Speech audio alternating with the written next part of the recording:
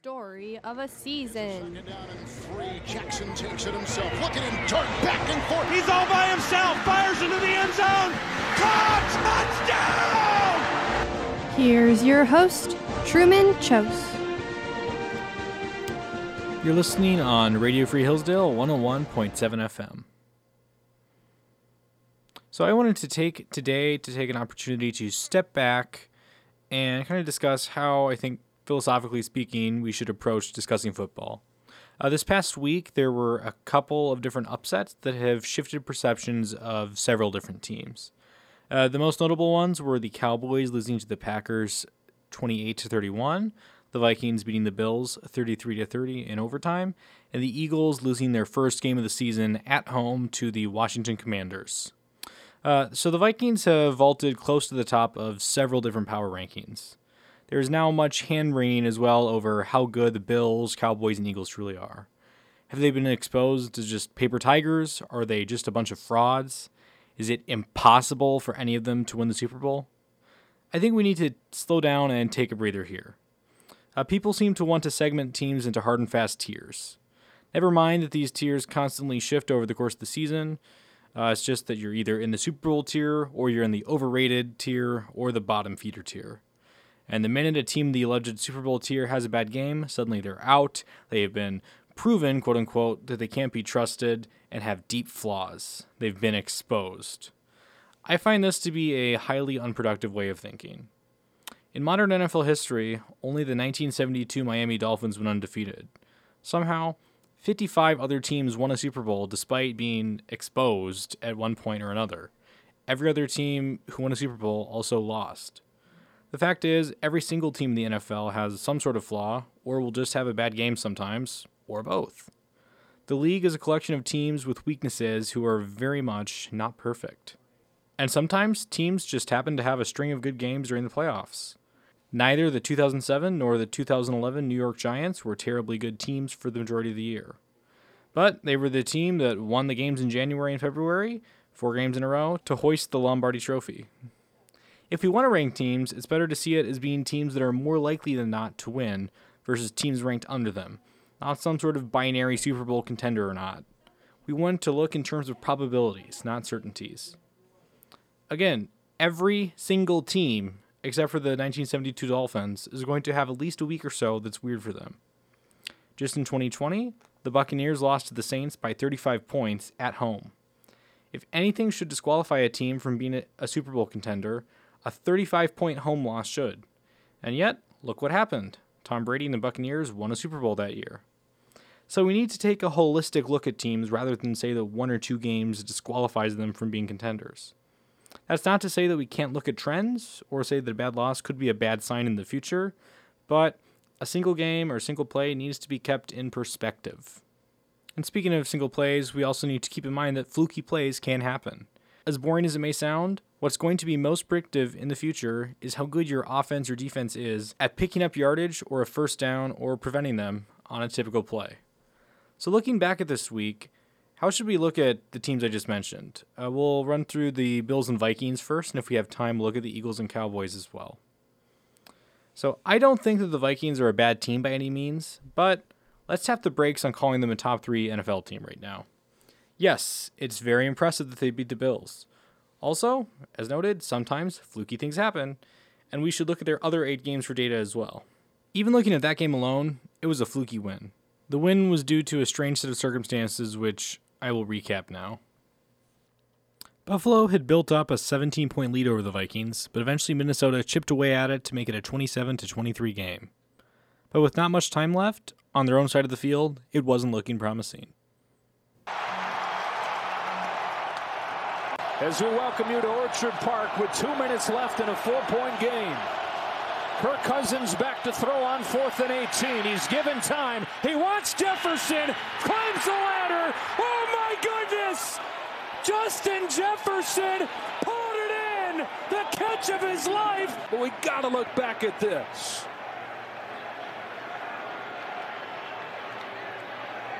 How does he maintain possession all the way through, not allow that ball to hit the ground? That clip came courtesy of Fox, Joe Davis, and Daryl Johnston. That play has been in my YouTube recommended for the past 4 days. It is all anyone on NFL online commentary is talking about. Since this is a radio show, if you haven't seen a clip, I'll just let you know it really is one of the catches for the ages, and you should look it up to see for yourself. But from there, it looked iffy for the Vikings again. They got down to the red zone and thought they had scored a touchdown, but it was overturned. They then had a 4th and goal at the 1.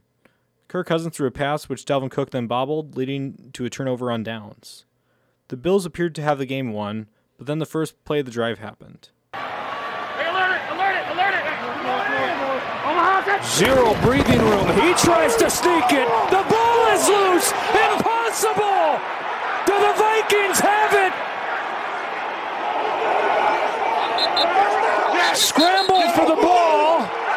It is a touchdown on their last breath. It's Eric Kendricks. A fumbled snap and a touchdown for the Vikings. Thanks again to Fox, Joe Davis, and Daryl Johnson. So Josh Allen fumbled the ball, and the Vikings recovered for a defensive touchdown. But the Bills managed to drive down the field for the field goal to force it into overtime. Once in overtime, the Vikings took 6 minutes to kick a field goal before Minnesota cornerback Patrick Peterson intercepted Josh Allen on the next drive to end the game. It was a really thrilling game and one for the ages, but predictive of the future, it is probably not. Minnesota had to have one of the greatest catches of all time and a defensive touchdown to win, 2 things that should never, ever be depended on. Football Outsiders gave them a post-game win expectancy of 1.4%, meaning if the Bills and Vikings played each other with roughly the same efficiencies as in that game, they would expect the Bills to win 98% of the time. Minnesota has a point differential of 35. They aren't even outscoring their opponents by 4 points per game. It is also the worst point differential of any 8-1 team in the Super Bowl era. They've gone 7-0 in close games, meaning every single close game they've played, and they've played a lot, they have won. They also have a negative DVOA, ranking 17th for easily the worst DVOA of any 8-1 team. In short, they've been kind of lucky. Now, DVOA might be underrating them a little bit. Other advanced stats have them ranked a little bit above average. But even so, if you look at anything outside of win-loss record, the Vikings are not a top 5 team at all. So this could continue, or they could also improve their actual standard of play. If all the rest of their 8 games are close and they regress to a 500 record in them, they would still end the season with 12 wins and a division title. They could also be the team that gets lucky and wins multiple playoff games in a row en route to Super Bowl. But if you take the season as a whole into consideration, I think that multiple teams have proven themselves to be better on average. Meanwhile, after 2 losses by 3 points each to teams with winning records, suddenly the sky is falling for the Buffalo Bills.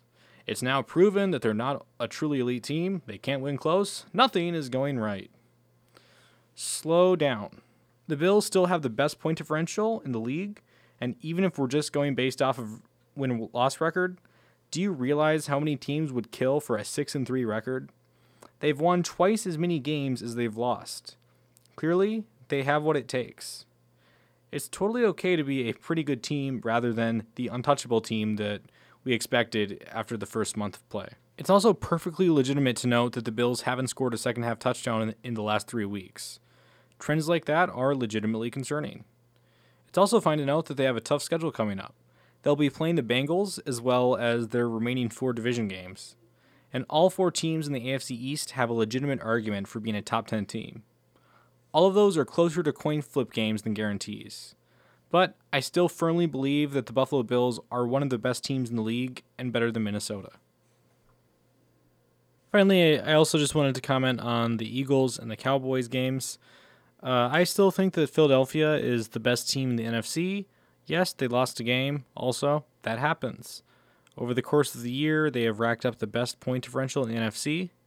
I think that what's happening right now is people are combining their preconceived notion that Philadelphia's record is just based on their soft schedule, plus this loss to Washington, to try and put forward the narrative that Philadelphia is just a supremely overrated team. I do not believe that this is the case.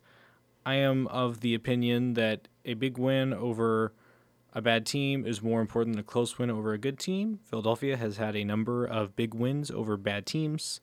Yes, they had a loss where they did not look very impressive against Washington, but they've had many more wins over the course of the year that were impressive against bad teams. So this is just one game. I still believe in them. Dallas, listen, they were leading by 14 in the fourth quarter. You should win those games, but also this was in Lambeau against a desperate Packers team, against a desperate Aaron Rodgers in cold and snow. It's not shocking to me that they could lose that game, especially if Rodgers wants revenge against Mike McCarthy. You know, that does seem like the sort of thing that he would really put his mind to. So I'm also not overly concerned about Dallas, and as it happens, neither is Vegas. Dallas is currently, just for reference, to be clear, opening as a 2-point favorite over Minnesota on the road. So advanced stats people and the people whose money is where their mouth is, they are banking on Dallas still being one of the best teams in the league. So there you go. Eagles, Bills, Cowboys, I need to see more before I think that they're truly being overrated. And Vikings, I think, are a good team, just not quite on their tier. So we'll see what happens in the coming weeks, but that's my take on the last week or so and all these upsets.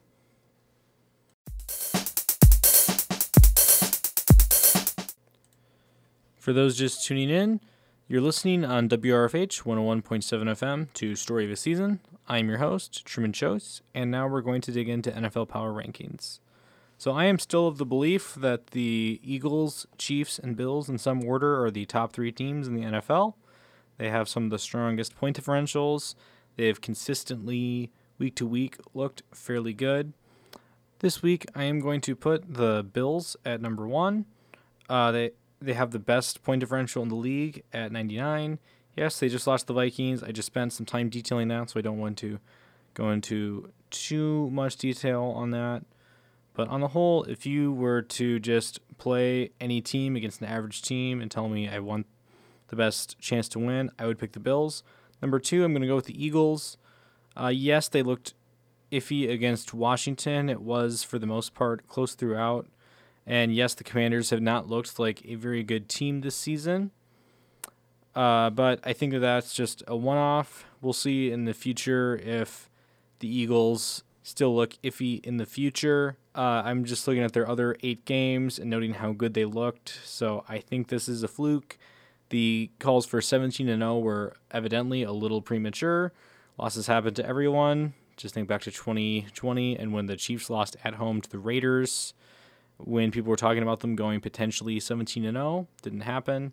You just should not talk about teams going undefeated this early in the season. So then number 3, the Chiefs. Again, what else is there to say? Andy Reid, Patrick Mahomes, Travis Kelce, some of the best play calling, some of the best quarterbacks, some of the best weapons you're going to see anywhere in the league. They made it to 4 straight AFC Championship games, and I don't see a reason for that to stop. All right, so then moving on from that, which has been fairly consistent from week to week and probably the most boring segment of the show. Number 4, I am going to put the Miami Dolphins. Tua Tagovailoa is looking like one of the best quarterbacks in the league. Could it be because of Tyreek Hill and Jalen Waddle and the weapons and Mike McDaniels? Yes, it could. So should he win MVP? Maybe not. But whatever is going on in Miami, no matter who is responsible for it, it's working. Tua has performed better than Teddy Bridgewater did in his absence. So I think that Tua is at least part of it. But no matter the case, something is going right there. Tua is looking like one of the best quarterbacks in the league. He's having one of the best seasons of all time. If you go by Football Outsiders DVOA for quarterbacks, they have him as not only the best in the league this year, but also one of the best in any years, up there with people like 2007 Tom Brady or a couple of Dan Marino seasons. So this is looking like potentially legendary stuff.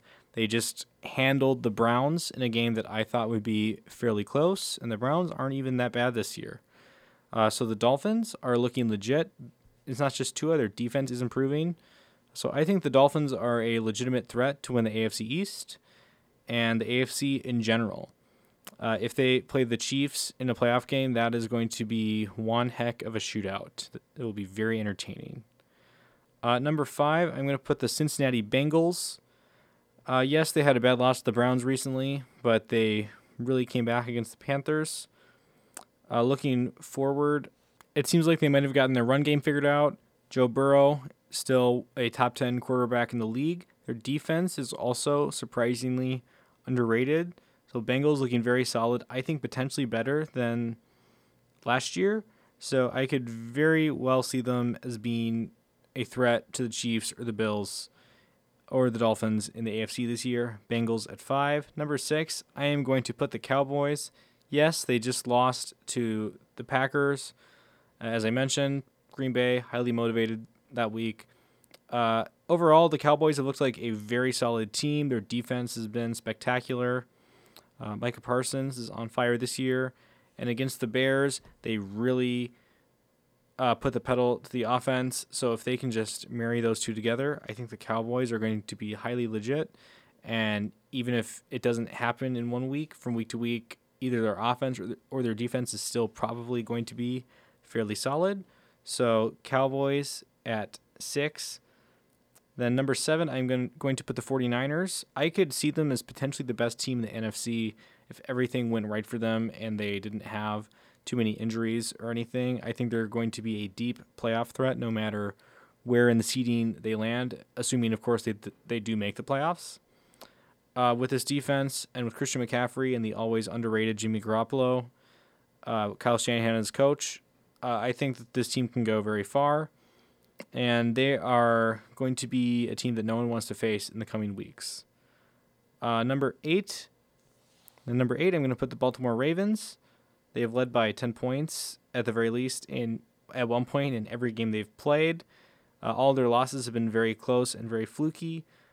I think that they are a very, very good team with Lamar Jackson, John Harbaugh. They should be very dangerous down the stretch. Ravens at 8.